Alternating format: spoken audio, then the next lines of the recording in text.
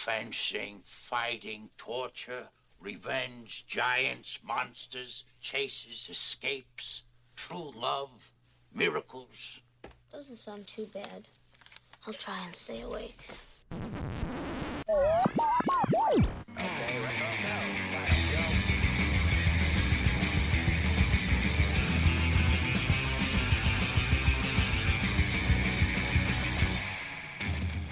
Hello and welcome. Welcome and hello. This is Wait, You Haven't Seen, and it's a podcast where we talk about movies, specifically a movie that at least one of us has never seen before. And this is episode number 35. The movie that we watched this week is The Princess Bride. And joining me, I have Alex Albisu. Oh, hi, everybody. Hi. Also joining us is Christina. Hello, hello. Hello. And joining us this week, the man who had not ever seen The Princess Bride before, Don, a.k.a. Diddy. Howdy, folks. Okay, first question I got to ask, how? How have you gone this long without seeing this movie? I don't know. It's funny because I knew all the tropes. I knew all the, all the memes and the one-liners out of it, but I just had never seen the movie the whole way through. That's every time I've told somebody that this is the movie we're doing this week, they're like, "You found somebody who hasn't seen that," and they're just amazed by it. But I had the same reaction when Alex told me he hadn't seen Die Hard. I haven't let him live that down, so we're not going to let you live this one down. But to be fair, I think Don still gives me a hard time to this day that it took me this long to see. To see The Godfather, which is what I the first time I saw The Godfather was earlier this year, and still to this day I feel like Don gives me a hard time about it. So when I found out that I actually have something that I can give him a hard time about, which is The Princess Bride, like taking full advantage of that. Absolutely. And the thing about The Princess Bride is it's like the perfect movie. It has everything you want in it. It's funny. It's got good adventure. It's got some actually really good stunt work in it. That whole and we'll talk about it in a little bit, but the whole fencing scene was really, really well done. It's got a great cast. It's just, it's a great, fun, action-packed, romantic movie. It really ticks all the boxes for whatever you'd want. So, cast first, I want to talk about because, where do you even start? Like, go down the list. Everybody in this is great, and they're all perfect for their roles. You have a young Cary Elwes, who, before this movie, I would have had no idea who he was, but, he went on to be Robin Hood. He's done a lot of work since then, but this is probably, I got to think this is the thing he's most well known for. The only Robin Hood with an English accent. Oh, yeah, that too. Is he? True. Well, I don't know about the newer ones, but at what the about time, the one with what was his name? The guy from he's actually like really. Am I allowed to curse on this show? A little bit, yeah. Okay, he's kind of an a-hole, like in real life. You're talking about Russell Crowe, right? Russell Crowe. Thank you. So no, that was the joke in Robin Hood Men in Tights, because they were spoofing Robin Hood Prince of Thieves and Kevin Costner's lack of an accent. So fair. Yeah. That's where I knew him from, was Men in Tights. Right. So that's a great movie. Oh yeah. But Cary Elwes he's funny for one in this. Like, he has some great moments of comedic timing in it. And he's great. You had you had a young Robin Wright. But the guys that steal the show are Mandy Patinkin as Inigo Montoya, Wallace Shawn as Vizzini, and Andre the Giant as Fezzik. Like, they steal every scene that they're in, and I love it. Well, now, I got to throw Billy Crystal in there. Yes, he just sort of made the whole movie. He comes up as a nice little surprise there, and it's so fun. So Andre was actually the first choice to play Fezzik, and at the time, this movie is based on a book. I don't know if I know, Christina, you knew that. I don't know if Alex, you knew that or not. I didn't know that, no. So it's funny because the book it's this weird meta. So the book is actually framed as being based on an existing book that was abridged because the book was boring. So you know how they have the whole framing device in the movie about Grandpa reading the book to the sick kid? In the book of The Princess Bride, it's the author, his dad reading him the book by S. Morgenstern, and he's taken it and abridged it and made his own novel out of it. So it's like this weird kind of meta thing going on. But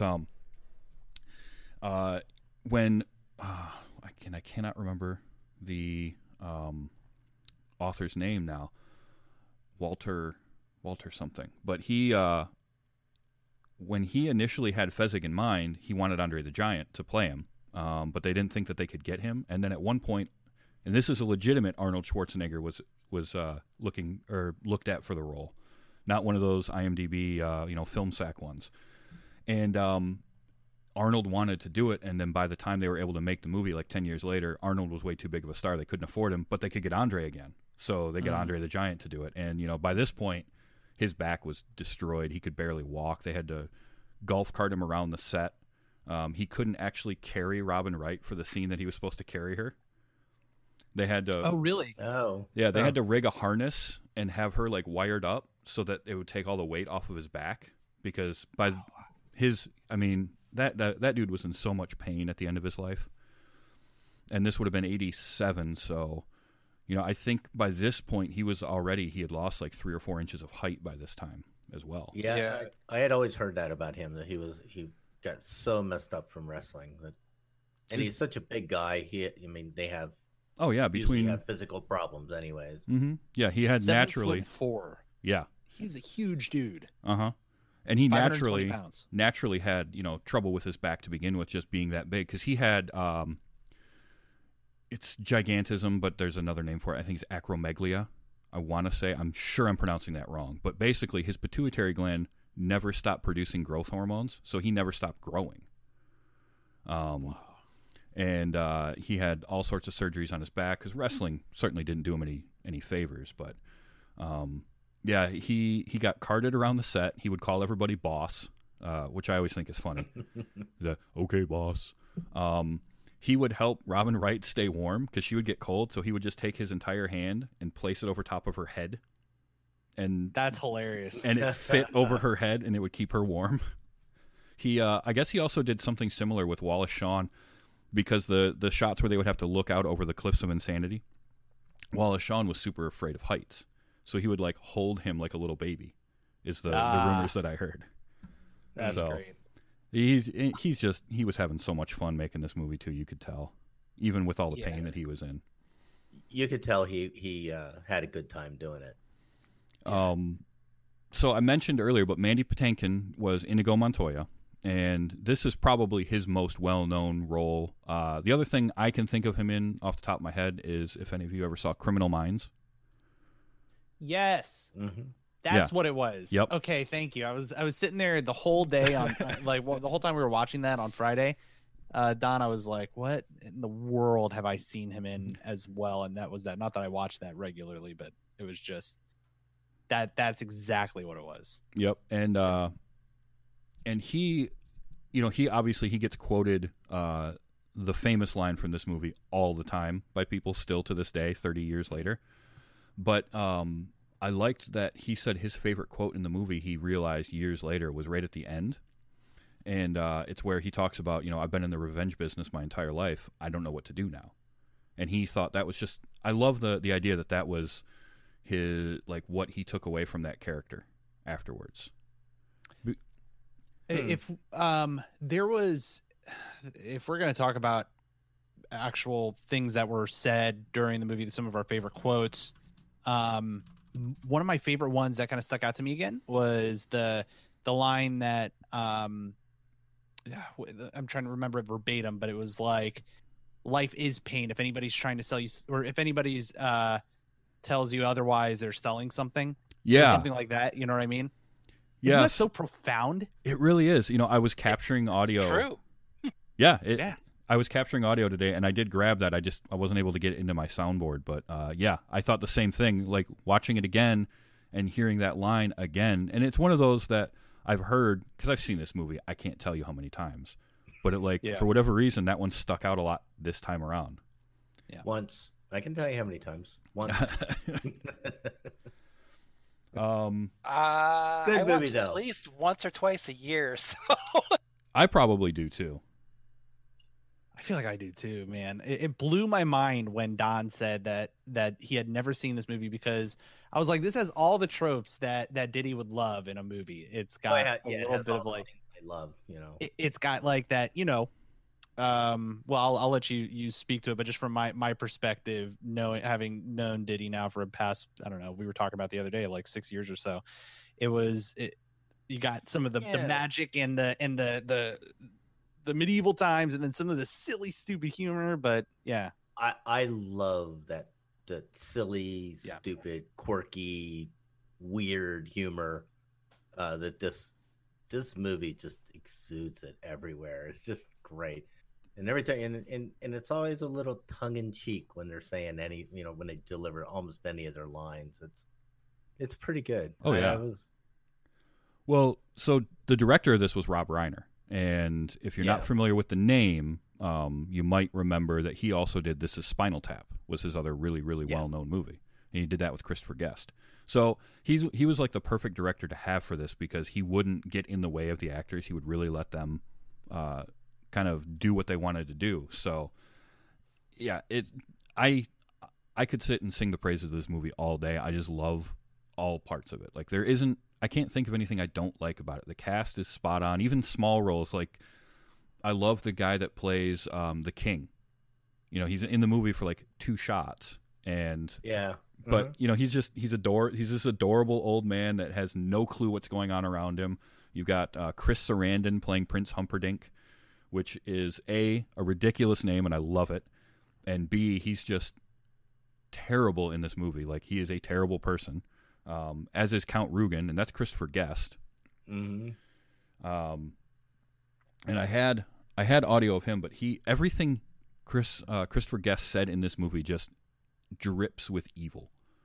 I don't like the accent that he was using, and just the way he would deliver every line is just like over the top. I am definitely Mr. Evil, and I loved that. You had the albino was funny for the short period that he was in there, and I liked how they messed with that. That was another one I captured, and I wish I would have gotten on the soundboard, where he's doing the really raspy voice and then just hacks and coughs and goes back to his normal voice. Yep. I think that they do a lot of those little quirky, almost reminiscent of like British humor, like the Monty Python stuff. Mm-hmm. That's what kind of this exudes, or takes maybe some pointers from a comedic timing perspective.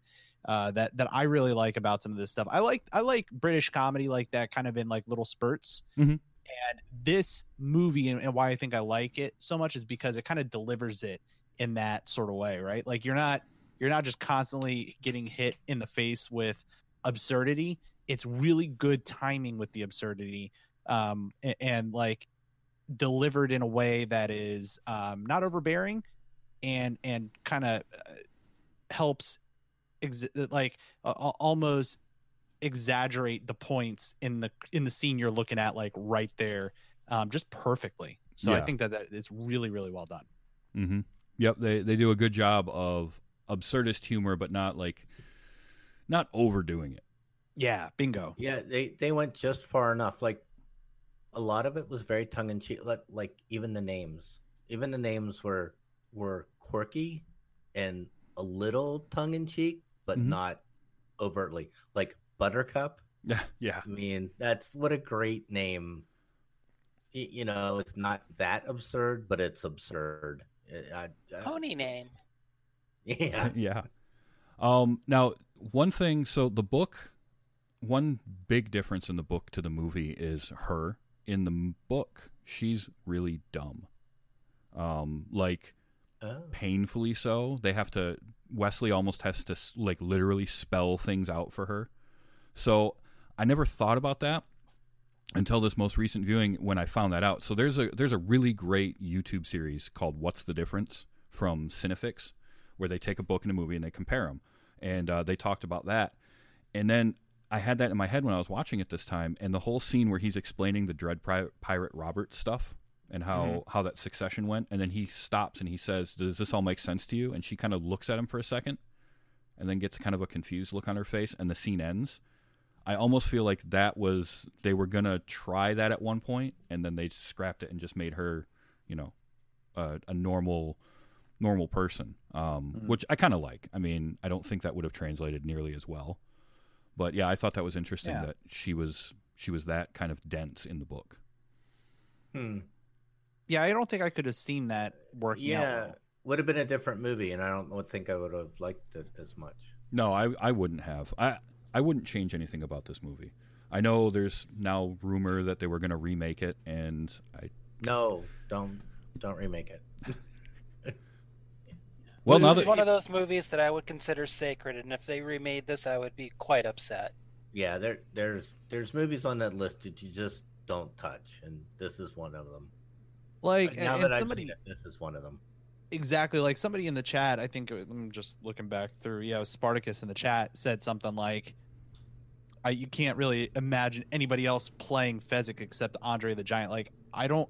Yeah, Are they going to get to play yeah, Any Fezzik of them. today? Like The Rock? no, What are you gonna do? like, Right? Like you can't. and that's the thing. So, for the most part, for me with remakes, I look at it one of two ways. I either look at it as, hey, this is a cool idea, reimagine something, get it a little more modernized. I'll check it out, or I don't really care, and so I'm just not going to watch the remake. I very rarely will fall into the side of I don't want a remake to happen. I either don't care or I'm excited about it. But this is one that I don't want to have happen, because you go down the list, you can't find somebody to replace these people. You're not going to find somebody to replace Andre. Even if you could get somebody that's about the same size. You could get Paul White from the WWE, the Big Show. You can get somebody like that. He's not going to have the same charisma that Andre had. Right. You're not going to Right. replace Wallace Shawn. He's still alive, but you're not going to replace him. You can't. He's just, they're so tied into what this movie is that I just wouldn't want to see that. I would agree. Yeah, I think that I would agree. Yeah. Speaking of him, Wallace Shawn, I think it was, how many times did he say inconceivable? Was it like, He says it 5 I'm times. sure somebody. I thought Is it that was like all? 7. He said, well, here's a quick supercut for you. Inconceivable. Inconceivable. Inconceivable. Inconceivable. Inconceivable. Says And that it was 5 it? times 5 there. times. Really? Yeah, I thought it was more too, because it feels like he says it more than that. But yeah, I was telling does. Don as we were watching. I swore he said it more times than that, but I don't know. I told Don, I was like, hey, because we were drinking a little bit of whiskey. I was like, hey, take a drink every single time you hear the word inconceivable. oh man, And It wouldn't have been that much fun. It was No. only 5 times. That's one of those that I think stands out. Those moments of, it stands out more in memory of him saying that word, and then the follow up of, I don't think that word means what you think it means. yeah. And Yeah, that's kind of what you're talking about, where they would have a joke that would be perfectly timed in there. So Right. he's done inconceivable. That's like 3 or 4 times in, he said it already, and then they just hit you with that, and it hits that much harder at that point. That joke does. Right. Yeah, there's, man, I had that too. I'm bummed. I had all this great audio and I didn't. Well, I mean, Didn't I get think in. Add it in post. Yeah, Yeah, well, you just but I mean, outside of Don, everybody's seen this movie, so everybody knows these lines and knows all this stuff. Yeah, so Don, doesn't for matter. you, this was your first time viewing it. Like, what was your biggest takeaway from it? What was my biggest thing? Actually, here's my biggest take. My biggest takeaway is the movie's actually better than I thought it would be. I knew it would be. I knew it was a comedy. I knew it was, but it's actually better done than I thought it would be. It's not cheesy, or anything like that. It actually is a well done movie, which I was a little surprised about. What my biggest surprise was, though? I actually had no idea about this, and when they're playing the music at the end, and it comes up with one of my very favorite artists of all time, is that Mark Knopfler did the music for this. Yep. I was like, you got to be kidding me! I'm like, Yeah, oh, I wow. know. And I love Dire Straits, and I couldn't believe that he was the person that did the music. But as soon as you hear it, the music start, you're like, oh yeah, that's definitely his style. yeah, and this is 1980s Mark Knopfler, so this is him nearly at the height of their fame, really. But he was such a big fan of This Is Spinal Tap, and I think that's how they got him to do it. Yeah. If I remember right, there was something about he said he would do the music for the movie if something to do with the music from Spinal Tap had to be like some kind of a trade, or I don't remember what it was, but I just remember it had something to do with that, and I love the fact, because I love Mark Knopfler too. He's one of my favorite guitar players ever, and I had no idea he did the music on this when I was younger. I learned that a few years ago, and it just kind of, I was like, okay, now I can hear it, and I was so glad. Yeah, so, all right, I had a thought, and it went away, because that happens to me a lot. But that's the story of my life. So, I know what it was. You said that this movie ended up being better than you thought it would be, and that is a testament to how good this movie is, because obviously it's talked up a ton. So many people talk about this movie. We were talking it up to you for the last 2 weeks, and for it to be as good or better than what you thought it would be with that kind of a build-up really says a lot. Yeah, there's so much hype about it, and there's so many lines from it that everybody knows, that you just sort of expect it not to be as good as you think it's going to be. But it was really good movie, very well done. One of the rare movies that actually deserves the praise that it gets. Yes. Yep. Yeah, that's very true.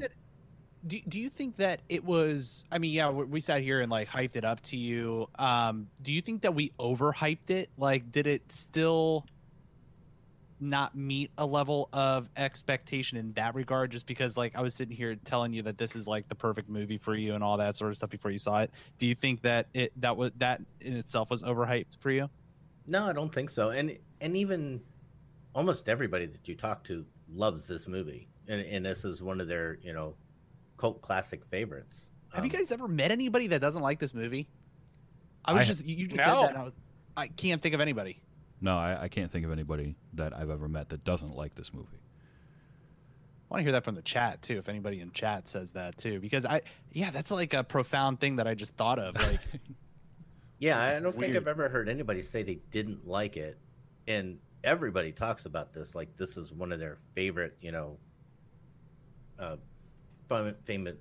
favorite comedy movies ever. Mm-hmm. So I mean, somebody out there has to not like it because it's only got 8.1 on IMDb. What? well, they're wrong. Okay. Yeah, no, They're wrong. they are 100% wrong. Locutus in the chat says he's never heard anybody say they didn't like it. I can't think of anybody. Like, I know people that haven't seen it or they won't quote it as their favorite movie, but I can't think of anyone that's like, Princess Bride, no, I did not like that movie at all. Nobody. Yeah, there's people on there that over 4,000 people have it set as 1 star. That's Well, wild. I wonder, though, how many of those are people trolling, too. They have to be. I It is the mean- perfect movie. It has every genre in it. Yeah, and we haven't even Comedy, talked about romance. the fact that Peter Falk is in it, and he's great. He gets to play Grandpa. Like, I love Peter Falk. I was going to mention that him and Fred Savage played off of each other really, really well. Mhm. And I actually thought Fred Savage did a really nice job with the coming around as, I'm not really interested in this story, but it's He was the sorta typical cool. 80s bratty male child. Yeah. Yeah, I thought both of them played that part really well. Yeah, I was and really happy with that. Fred Savage was a really good child actor, and he's still a good actor. But you're right, he was believable as like, I don't care about this, but he came around to it. I'll watch anything with Peter Falk in it. Yep. So he was great. Being he got to say the "as you wish" line too. I did a supercut of that because that surprisingly that's another one of those that you would think is said a bunch by Wesley. It's said 4 times. Yeah. Yeah. The grandfather says it a couple of times, but I only captured one of those. But it's just a quick supercut of those because it is the other kind of famous line. As you wish. As you wish. As you wish. As you wish. As you wish. My Don, Wesley. Yeah. Don cracked up, by the way. Do you want to talk about your thoughts on the rolling down the hill scene? Oh my god, that was hilarious. Well, and then she just throws herself down the hill after him Yeah, too. That was so yeah. great. That was the one thing that always threw me when watching. It's like, why? You could have literally just like taken some cautious steps. Like it's still at a decent pace, but you didn't have to break your shoulder in the freaking meantime. It's Blew my mind a little bit. yeah, it's Yeah, silly yeah. little things like that though that just like it gives it that extra something.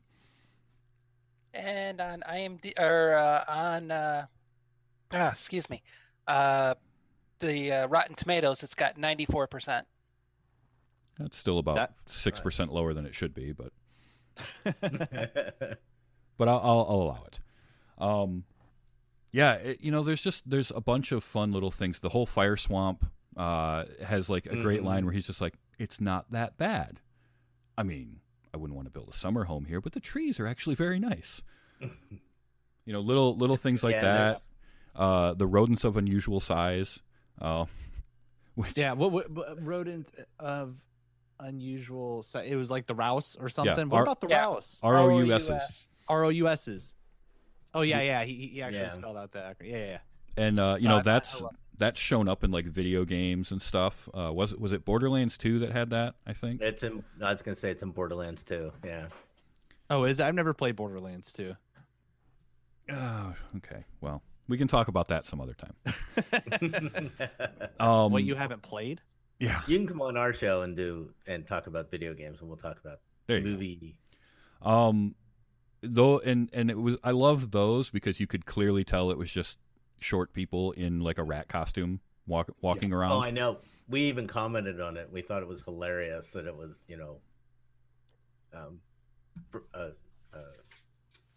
somebody in a costume. Yeah, I think if one thing that was a takeaway for me was just some of the production quality in the let's just call it like stunts Mhm. or the costumes and stuff like that. So a few things come to mind. One was the rodents of unusual size, which looked like some people just wrestling in costumes. Yep. Another one was when Andre the Giant was set aflame, and it was clearly nobody in that cloak. Oh yeah. Yep. Yeah. It was clearly a mannequin, and like they didn't even try to make it look like it had a face. They just stuck a styrofoam like black mannequin up on a freaking wagon, threw a cloak on him, Yep. and then lit it on fire. There was no like mask or anything to even pretend. Nope. That. And you know what? No one cares either. That's the best part. Like, No one cares. Oh, it was fine. Yeah. yeah. And what was the other one? Oh, I remember.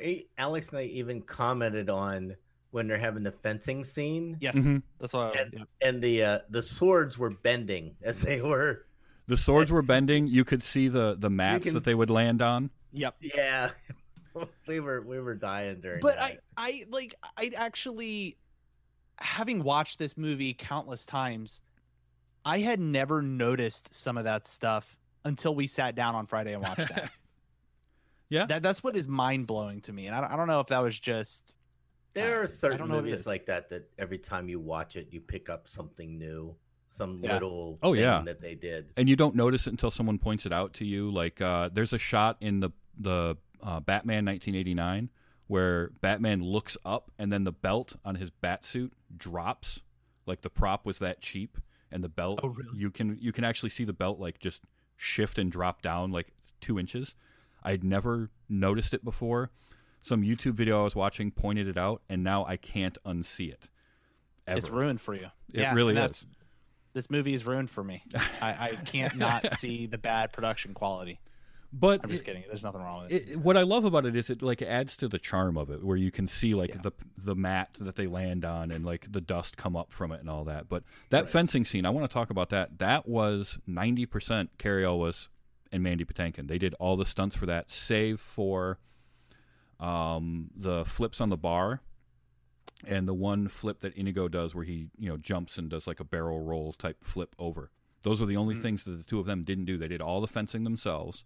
They learned from Bob Anderson, who is Basically, if you saw a sword fight in a movie from like 40 something until the mid 2000s, Bob Anderson probably choreographed it. He was Errol Flynn's stunt double. He did all the sword work. Oh, really? For That's Lord. cool. Yeah, he did all the sword work for Lord of the Rings. All of that. It was this guy Bob Anderson. All of the Star Wars stuff was him too, and Cool. he helped to choreograph that. They worked on it for several weeks ahead of time, and originally it was like a third the length. And Rob Reiner was like, yeah, "This is good, but we need more." So they went back and redid more and kept working and made it like 3 times as long. That's interesting. I mean, like that admittedly, that's one of my favorite parts of the movie was that little fencing match, for a variety of reasons. I think that the combat is genuinely fun. I also really like how they were both fighting left-handed Mm-hmm. and then switched to their right, and that was like a big surprise, and that just it has some charm and silliness to it, but also just the genuine conversation that these two adversaries were having at the very beginning, where they were developing mutual respect for each other. Yeah. It's at that point where you kind of realize, Inigo was actually a decent human being, unlike his Sicilian counterpart, who was just kind of a sly devil sort of guy, and he was but he had some honor to him, and he showed that right away by befriending his soon-to-be combatant as he was climbing up that wall. Yeah. And even offers at on the honor of his dead father to help him get up and catch his breath, and then they would fight. I thought that was like that kind of puts it in perspective, and then it adds a little bit more depth when you kind of see them coming back in like the second act. I think that's really a cool perspective on the movie. Yeah. Same thing with Fezzik. Fezzik does the exact same thing, but kind of focusing more on Inigo in that fencing match. That's what stuck out to me. I really like when stories kind of add that gray area where it's not always good, it's not always evil. Sometimes these people are just people doing a thing. You know what I mean? Yeah. It adds a layer to, and it gives the characters more depth because, Inigo and Fezzik aren't bad guys. They're playing bad guys, but they're not bad people. They just, Fezzik's not a super smart guy, and Inigo is so solely focused on his revenge that he'll take whatever job he can to facilitate that. Bingo. Yeah, I like a like great that. guy. I hate to kill you. Yeah. Yeah, that and what was his response? He was like, "Yeah, you seem like a great guy. I would hate to be killed by you," Yeah. or something like that. I'd hate to die. Yep. I'd hate to die by your hands, or something like that. Like, something like that. Like that is way more original, I guess, than your typical "you will die." Like in an I need to avenge and this and that. They were going through a very human interaction. It was very cool. Yeah. Spartacus in the chat brings up one thing when we were talking about the production values, and he said it's like a stage play. It's like as if a stage play was filmed and edited. And that's a good way of putting it. That is a really good way of putting it, especially that particular scene where they're doing the fighting.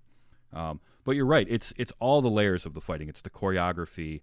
It is the banter. And it just makes it that much better. And then you have the very next scene is him and Fezzik, and it's different, but it's the same kind of thing where Fezzik's like, "Oh, I see why you're giving me so much trouble," and meanwhile he's hanging off of his back, getting slammed into rocks. Like, so you get the humor in there and all of that.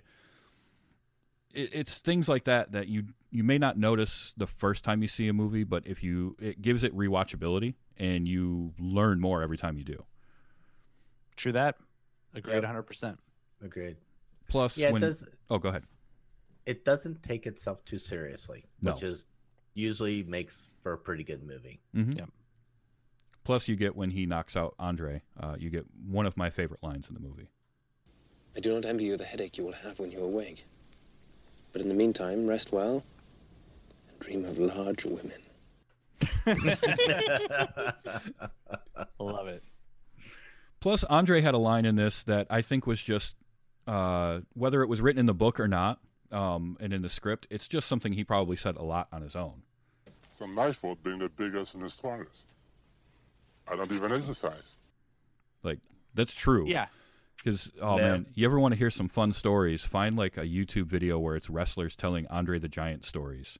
Because, Yes. you know, I've heard sure, some of those. there's some of them that are tall tales and they've been embellished over the years, but man, that dude, something else. And, you know, Yeah. when he would go on tour and wrestle in Japan, and he'd be wrestling like 4, 5, 6 guys in the ring at the same time. And I just love all the stories where wrestlers are like, look, when Andre wanted to do something, he did it. You couldn't stop him. It didn't matter what you wanted to do. He was going to do his thing. So, You know, there were and speaking of those stories, one of the things that I remember is a video of The Rock talking about his dad, who's a pro wrestler, who and he, I guess The Rock, you know, Dwayne Johnson grew up with all that wrestling, obviously with his dad being a wrestler, and then Andre the Giant was like, you know, over at their house all the time, and they would spend a lot of time in Hawaii together and doing all that. And he just remembers his dad and Andre the Giant always like wrestling on the beach. Just they would just be like throwing each other around and then stop and just drink and like do all this other stuff. Like two gigantic ass dudes. yeah. Doing stuff. Like I can't imagine the amount of force and like, but yeah, I mean, what Andre the Giant said though is also true, right? Being a dude that big, he did not need to exercise or really anything. It was just straight up freaking genetics. Just big. Move Yeah, me he if was you just- can. Big dude and drank a lot. That's and that's something we were on a cruise ship. We went on this charity cruise for.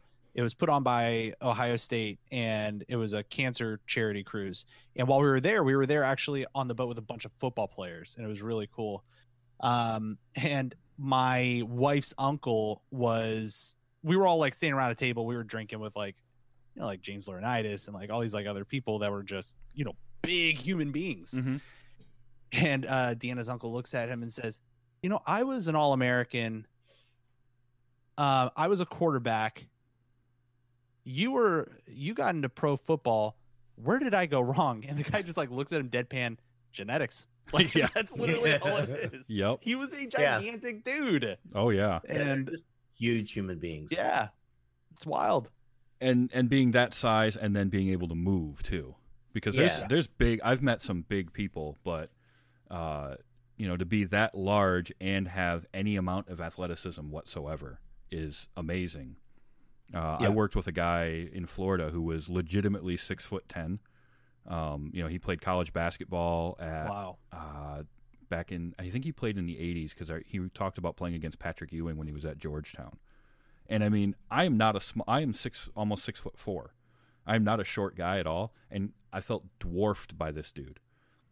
And it amazes me that, you know, then you think about somebody like Andre, who's, you know, another, probably 5-6 inches taller than that, and another 200 pounds heavier. Like, it's just, at least he was 520 pounds, I think is what it said.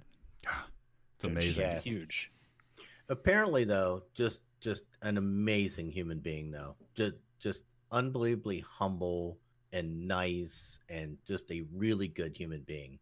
Well, you know, Every story I've ever heard. Yeah, and it doesn't surprise me because when you're that big, what do you have to be a dick about? Like, right. True. You're gonna get your way, but why? You know, and I'm sure there's probably large guys like that are, you know, complete. But no, I have heard the same thing. Like all the stories you hear about Andre were, especially if he liked you, because I know there were wrestlers that he didn't like that he would, you know, kind of treat a little rougher in the ring. But yeah, he was a one of a kind, and he was definitely gone way too early. But you know, we got Princess Bride and a lot of good video of him. So, you know, one other thing that I just noticed because I'm looking here at the Twitch screen as we're recording live, I just realized that the Princess Bride is like one of those flippy doodle things with the font. Like, ambigram. I don't know why. I never noticed that before. That was the N and the B. Yep. I believe that happened when they did one of the reissues of it. They made it that way. But it's an ambigram, and I love the fact that they did that. Yeah, because it totally works with like the before and after the transformation of both Wesley and Buttercup. Yep. Like that's pretty cool. Yeah, that's a really cool poster. It's the cover for my Blu-ray version. Okay, so Oh, is it? All right, maybe nice. it was when they did the Blu-ray. I did capture a little bit more audio that I think is worth. So Peter Cook has a very, very small part in this movie, and I love Peter Cook. And he was the priest. Yep. And so he... Marriage. Yep, and that was... Marriage. Marriage is what brings us together today. So messed up, but it is so funny. The other thing that I read was that doing all their own stunts, the only injury that Mandy Patinkin got wasn't from the fencing. From what I read, it was his ribs got hurt from trying to hold in his laughter in the scene with Billy Crystal. And if you Really? watch, That's great. and if you I watch believe the scene again and kind of pay attention to him whenever he's in the background of shots, you can see him like trying to hold in his laughter. There was quite a bit of that I noticed actually this time watching it. There are a few of those. To Blave. Because Yeah. you know he was ad-libbing like most of Oh, what yeah. he said. Well, Yeah. Apparently, Billy Crystal and the woman who played his wife. Oh, his wife Valerie. Wow. What was her name again? Why am I blanking? I can't think of it either. Apparently, they got together ahead of time and choreographed this out what they were going to do. Oh, really? And came up with a backstory to how they interacted with each other. That's even And- better. And it was all ad-libbed. Reiner just let him go and said, "How about it?" And Yeah, because that was one of the things I remember in the What's the Difference Carol between Kane. Carol Kane. yeah, okay. God. Okay. Because that was one of the things in the What's the Difference was in the book, Miracle Max's favorite thing aside from True Love were cough drops.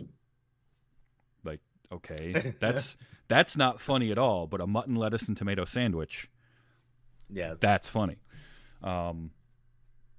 That's a good example of like you let the people do the thing that they're good at, and you just give them free reign of that, and and unleash. you get gold. Yeah, And- well, and, and One of my favorite. That may be my favorite line in the whole movie. the mutton, have lettuce, fun. and tomato. No, have fun storming the castle. Oh yeah, Yeah. Yep. You think they've got a chance? Yeah, it would take a miracle. Yeah, and Rob Reiner, because we kind of touched on this a little bit, but he had done This Is Spinal Tap a couple years before that, and that's basically all ad-libbed, right? That's Christopher Guest, Michael McKean, Harry Shearer, like they just got to go have fun, and so he's kind of perfect to have for an ensemble like this, and just let them take the basic structure and make it their own, because you're going to get some good stuff out of it. He's sort of the anti-Kevin Smith, right? Kevin Smith wants everybody to read exactly what's on the page because he spent all the time writing the damn thing. Yeah. Which works if you're Kevin Smith. Yeah. Yeah. And then I- on top of that, 90%. you can tell the great story of Ben Affleck, which was Kevin Smith likes to tell the story where Affleck kept wanting to ad-lib lines on Dogma. And he kept trying it, and finally Kevin Smith was like, you know what? You want to ad-lib, you want to write your own script, go ahead and go do it. So he did, and he won an Oscar. Yep. Yeah. Mm-hmm. That's a good point.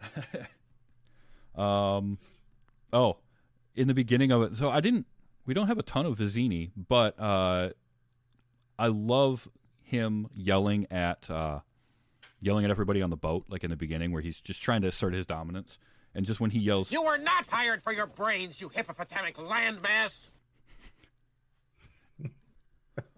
He came up with so many weird, like, little phrases, didn't he? yeah, Like, he was obviously smart, and he didn't need to say anything that eloquent and crazy, like just let me pull this piece of word out of my vocabulary. yep, Like, he didn't have to do any of that, but he did it because he was smart and he needed to show it. yep. Nothing else.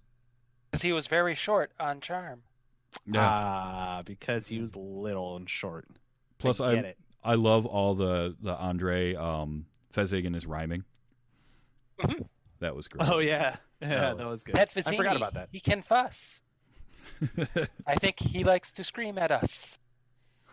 He probably means no harm. He's very short on charm. That's right. I forgot about that line. Yeah. That was good. No more rhyming. I mean it. Anybody want a peanut?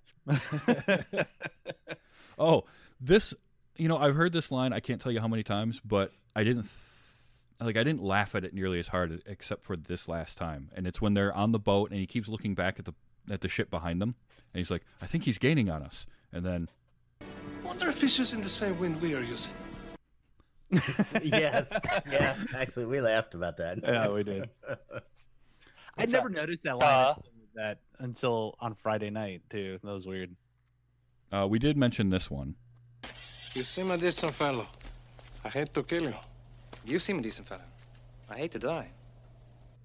Yeah, God, it's so good, man. Their little quips and back and forth was so satisfying. Oh man, all of it. And this might be my favorite line in the whole movie, just because it's one I like to pull out and quote every so often. And it's right as Wesley is getting captured by Count Rugen, and Rugen is like, "We need to get you to your ship." And Wesley, knowing full well that Rugen is just full of shit, looks up at him and just says, We are men of action. Lies do not become us. Like, I love that line. That's up there with that whole, anybody else trying to tell you differently is selling something. Yeah. Mm-hmm. So smart, man. Good writing. Yeah. Great writing. Excellent writing. Excellent writing. Yeah, like I said, I could go off all night on all the things that I love about this movie. It is that perfect movie where it has something for everybody. So you can sit down, like I can sit down and watch this with my parents. I can watch it with my sister and my brother-in-law. I can watch it with friends of mine. And everybody's going to get something different out of it, but everybody just seems to enjoy it because it's one of the few times where it can be all things to all people. Mm-hmm. Agreed. Yeah, it's got a little bit of everything. Oh, and possibly the most quoted thing in the movie. I had to get this, and I have to play it. And I've even seen this on T-shirts. Is Hello. My name is Inigo Montoya. You killed my father. Prepare to die. Does anybody else get like a little shiver when they hear that? Yeah, a little bit. I mean, you've heard it so often. It's during the whole fight scene at the end there when he's saying it over and over is when I get the shiver. Yes. Yeah. And maybe that's what it is, right? Because I constantly, my mind goes right to that moment where I'm like, oh, you're going to get that satisfaction. I promise, dude. You're gonna get it. You know? Yep. Oh, man. Just good movie. And it's funny because there's times where it definitely looks like it was shot on a soundstage versus being shot outdoors, and I don't care. Like, I can just gloss over, normally I can get a little nitpicky about production values, but it adds to the charm of this, in my opinion. I was gonna say it sort of adds to the tongue-in-cheek ambiance of the movie that you can sort of tell it was a little bit low budget at times. It sort of adds to the movie a bit. Oh, definitely. I wonder if it was like intentionally low budget though, or if they I don't know if that makes sense what I just said. Like if they had enough money, like because they had a lot of cameo appearances and like random people that they were able to bring in, and it didn't seem like the type of movie that would have a low budget by any means. But I wonder if they meant to shoot it like that. It definitely feels like they may have meant it to make it more like a stage production. Yeah. Yeah, I got the feeling it was done on purpose. Yeah. Like, and I'm totally cool with that too. I think that's fun. Choices were made and it works. It adds to it. And Spartacus in the chat is agreeing with us. Locutus, I have a T-shirt for that. Oh, it must be the Inigo line. Yep. And then I have two more Inigo lines I want to play because obviously he gets his revenge, right? Like, he does everything for it. If you notice, too, the only injuries he does to Count Rugen are shoulder, 2 on the face, and then stabs him, right? Those are the only places he got hurt, and those are the places where he got him, which I thought was a nice little symmetry. But when he's telling him, offer me money, offer me power, offer me anything, and he says, you can have anything you want, and he just looks at him, and he runs his sword into him, and he just says, I want my father back, you son of a bitch. Like, that's such a good payoff for his whole thing. And then a few minutes later, and he has this just great realization of, it's very strange. I have been in the revenge business so long. Now that it's over, I don't know what to do with the rest of my life. Did you ever thought about being a pirate? Yeah. But it's What about just piracy. it's great because he got this wonderful arc to his story. Like he got what he wanted, and now what does he do? You know, it's kind of piggybacking and going back to what you had said earlier, Alex, about just the extra depth to that character. Mm-hmm. Yeah, and that's something that you don't really think too much about, you know, going into it at first. And actually, I'll ask Don because this was his first time doing it. Like, did you expect his character to have as big of a part in the story as I guess he did? Because it's almost as much his story as it is Buttercup and Wesley's. Well, I didn't know what to expect, really. I knew that it was an iconic line in the movie, but I really didn't know what to expect out of the character itself. I actually hadn't heard a lot about the movie and what its plot was. I mean, I know it was supposedly a romantic comedy, but other than that, I really didn't have any expectations for him. Mm-hmm. Just other than, you know, he uttered that line. Right. Looking for the six-finger man, so. Yeah, because I think about it, like, you really don't expect him to, you know, he has that fight in the beginning, and you're like, oh, okay, now Wesley, our hero, took care of him. No, Yep. like, he actually really comes back and plays a huge role, and that's probably why he's one of my favorites in this whole. Oh yeah, in this and whole thing, 'cause and a it's lesser movie would have just had him like not be in it the rest of it, right? He would have found some other way to go about it. So it's a testament to this movie and what it accomplished. Bingo. Well, okay, so Alex, Christina, I know both of you like this movie. We've established that. And Don, this is your first viewing. It sounds like you also liked the movie quite a bit, which I'm glad. I say this all the time, but I love showing people a new movie and them enjoying it. You know, I got to do that with Alex and Die Hard, and now I got to do that with you and Princess Bride, and that sort of the thing that I want to do with this show is I want to expose people to more movies that I can't believe they haven't seen, and I want them to enjoy it. They can't enjoy all of them. Even though Christina liked it, everyone else hated Tank Girl. That's the one I always like to bring up. Although Christina, you didn't care much for Fight Club when I showed that to you for the first time, so you know. It just wasn't my type of movie. I didn't hate it. It just was meh there. Yeah, that's true. You didn't threaten to make me pay you the money that you spent to watch it back or whatever. Which is what I got out of Tank Girl. So, but I want to thank all you guys for coming on tonight. This was a ton of fun. I love this movie. I'll watch it again anytime. Like I say, I do probably watch it at least once a year, if not more than that. Usually, actually, around this time of year. For whatever reason, I wouldn't call it like a Thanksgiving movie, but it's like that movie that you're with family and somebody wants to watch a movie. This is one that you can put on anytime, and you're not going to find anybody who's like, I don't want to watch that, you know. The Goonies is like that for me. Oh, that's a good one. Yeah, that's a movie I can watch anytime. Another one maybe like Into the Spider-Verse, and then another one is Scott Pilgrim. Like those are a few movies that like I could just all of them. I can agree. Yeah. Yep. No, mine's Monty Python. Search for the Holy Grail. I can watch that anytime, anywhere. Oh yeah, I can't tell you how many times I've seen that movie. I mean, I used it for projects when I was in high school. Like I based an entire video project around the fact that we based it around that and Doctor Who. We were studying the Arthurian legend at the time. Locutus says Jaws is his. Nope, can't do it. No Jaws? Oh, that's right. You don't like sharks. Jaws is a great movie. Locutus, this is my problem, and I'm gonna do claps. Like, imagine me saying claps like in between my words here. And the only reason I'm saying that is because that movie is what kind of sparked my irrational fear of sharks. Because at the beginning of that movie, a little boy named Alex gets eaten by Jaws. And how old was I when I saw that movie? Very young. Mm-hmm.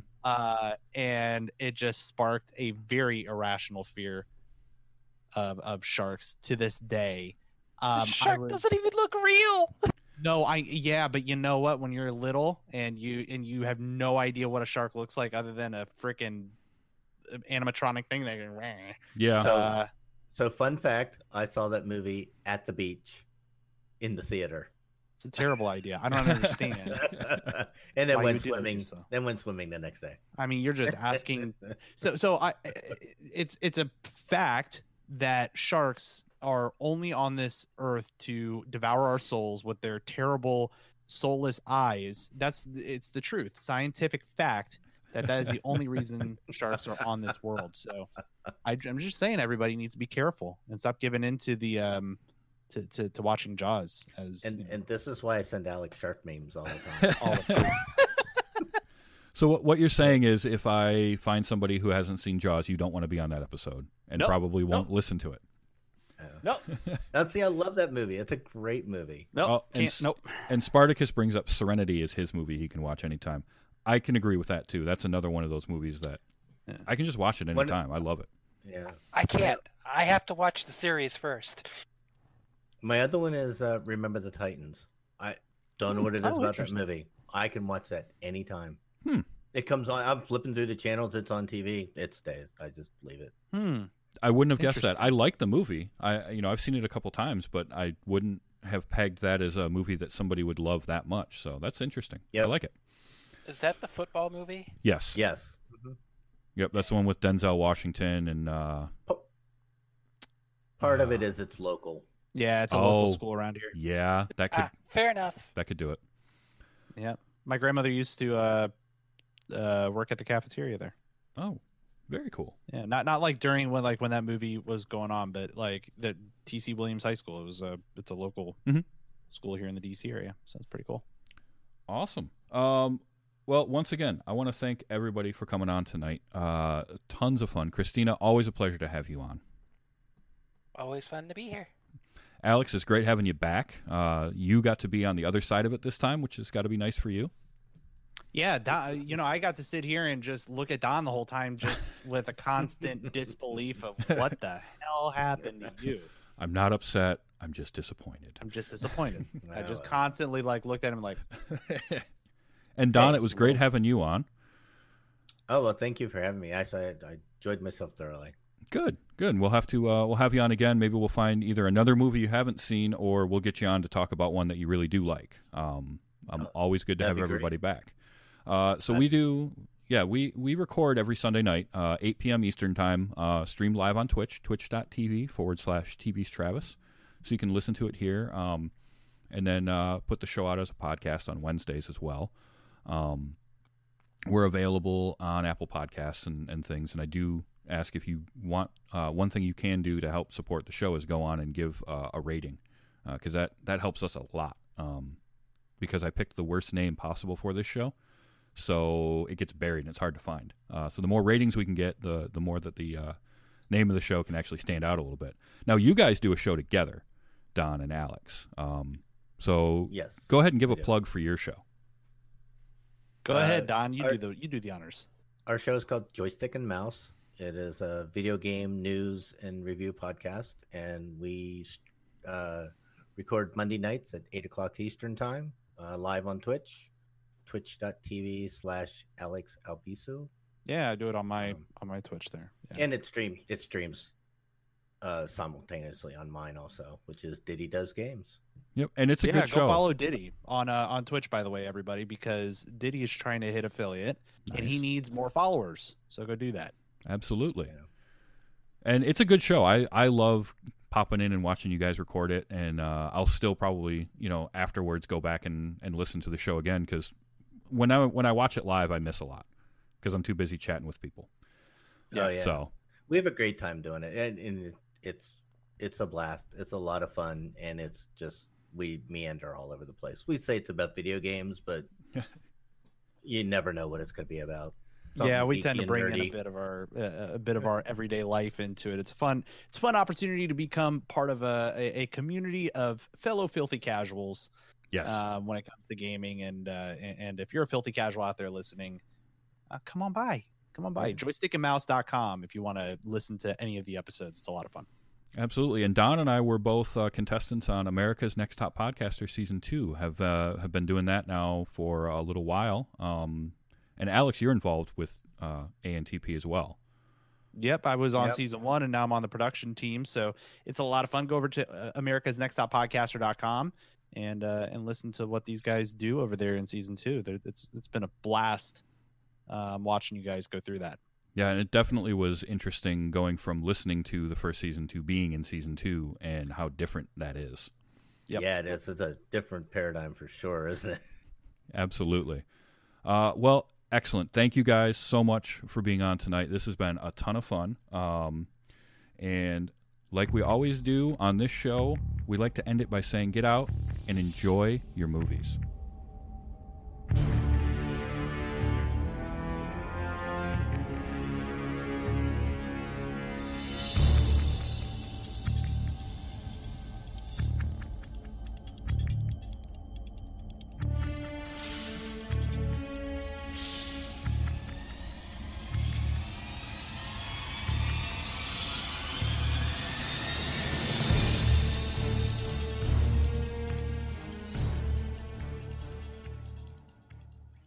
Bye-bye, boys. Have fun storming the castle. Think it'll work? It would take a miracle. Bye-bye.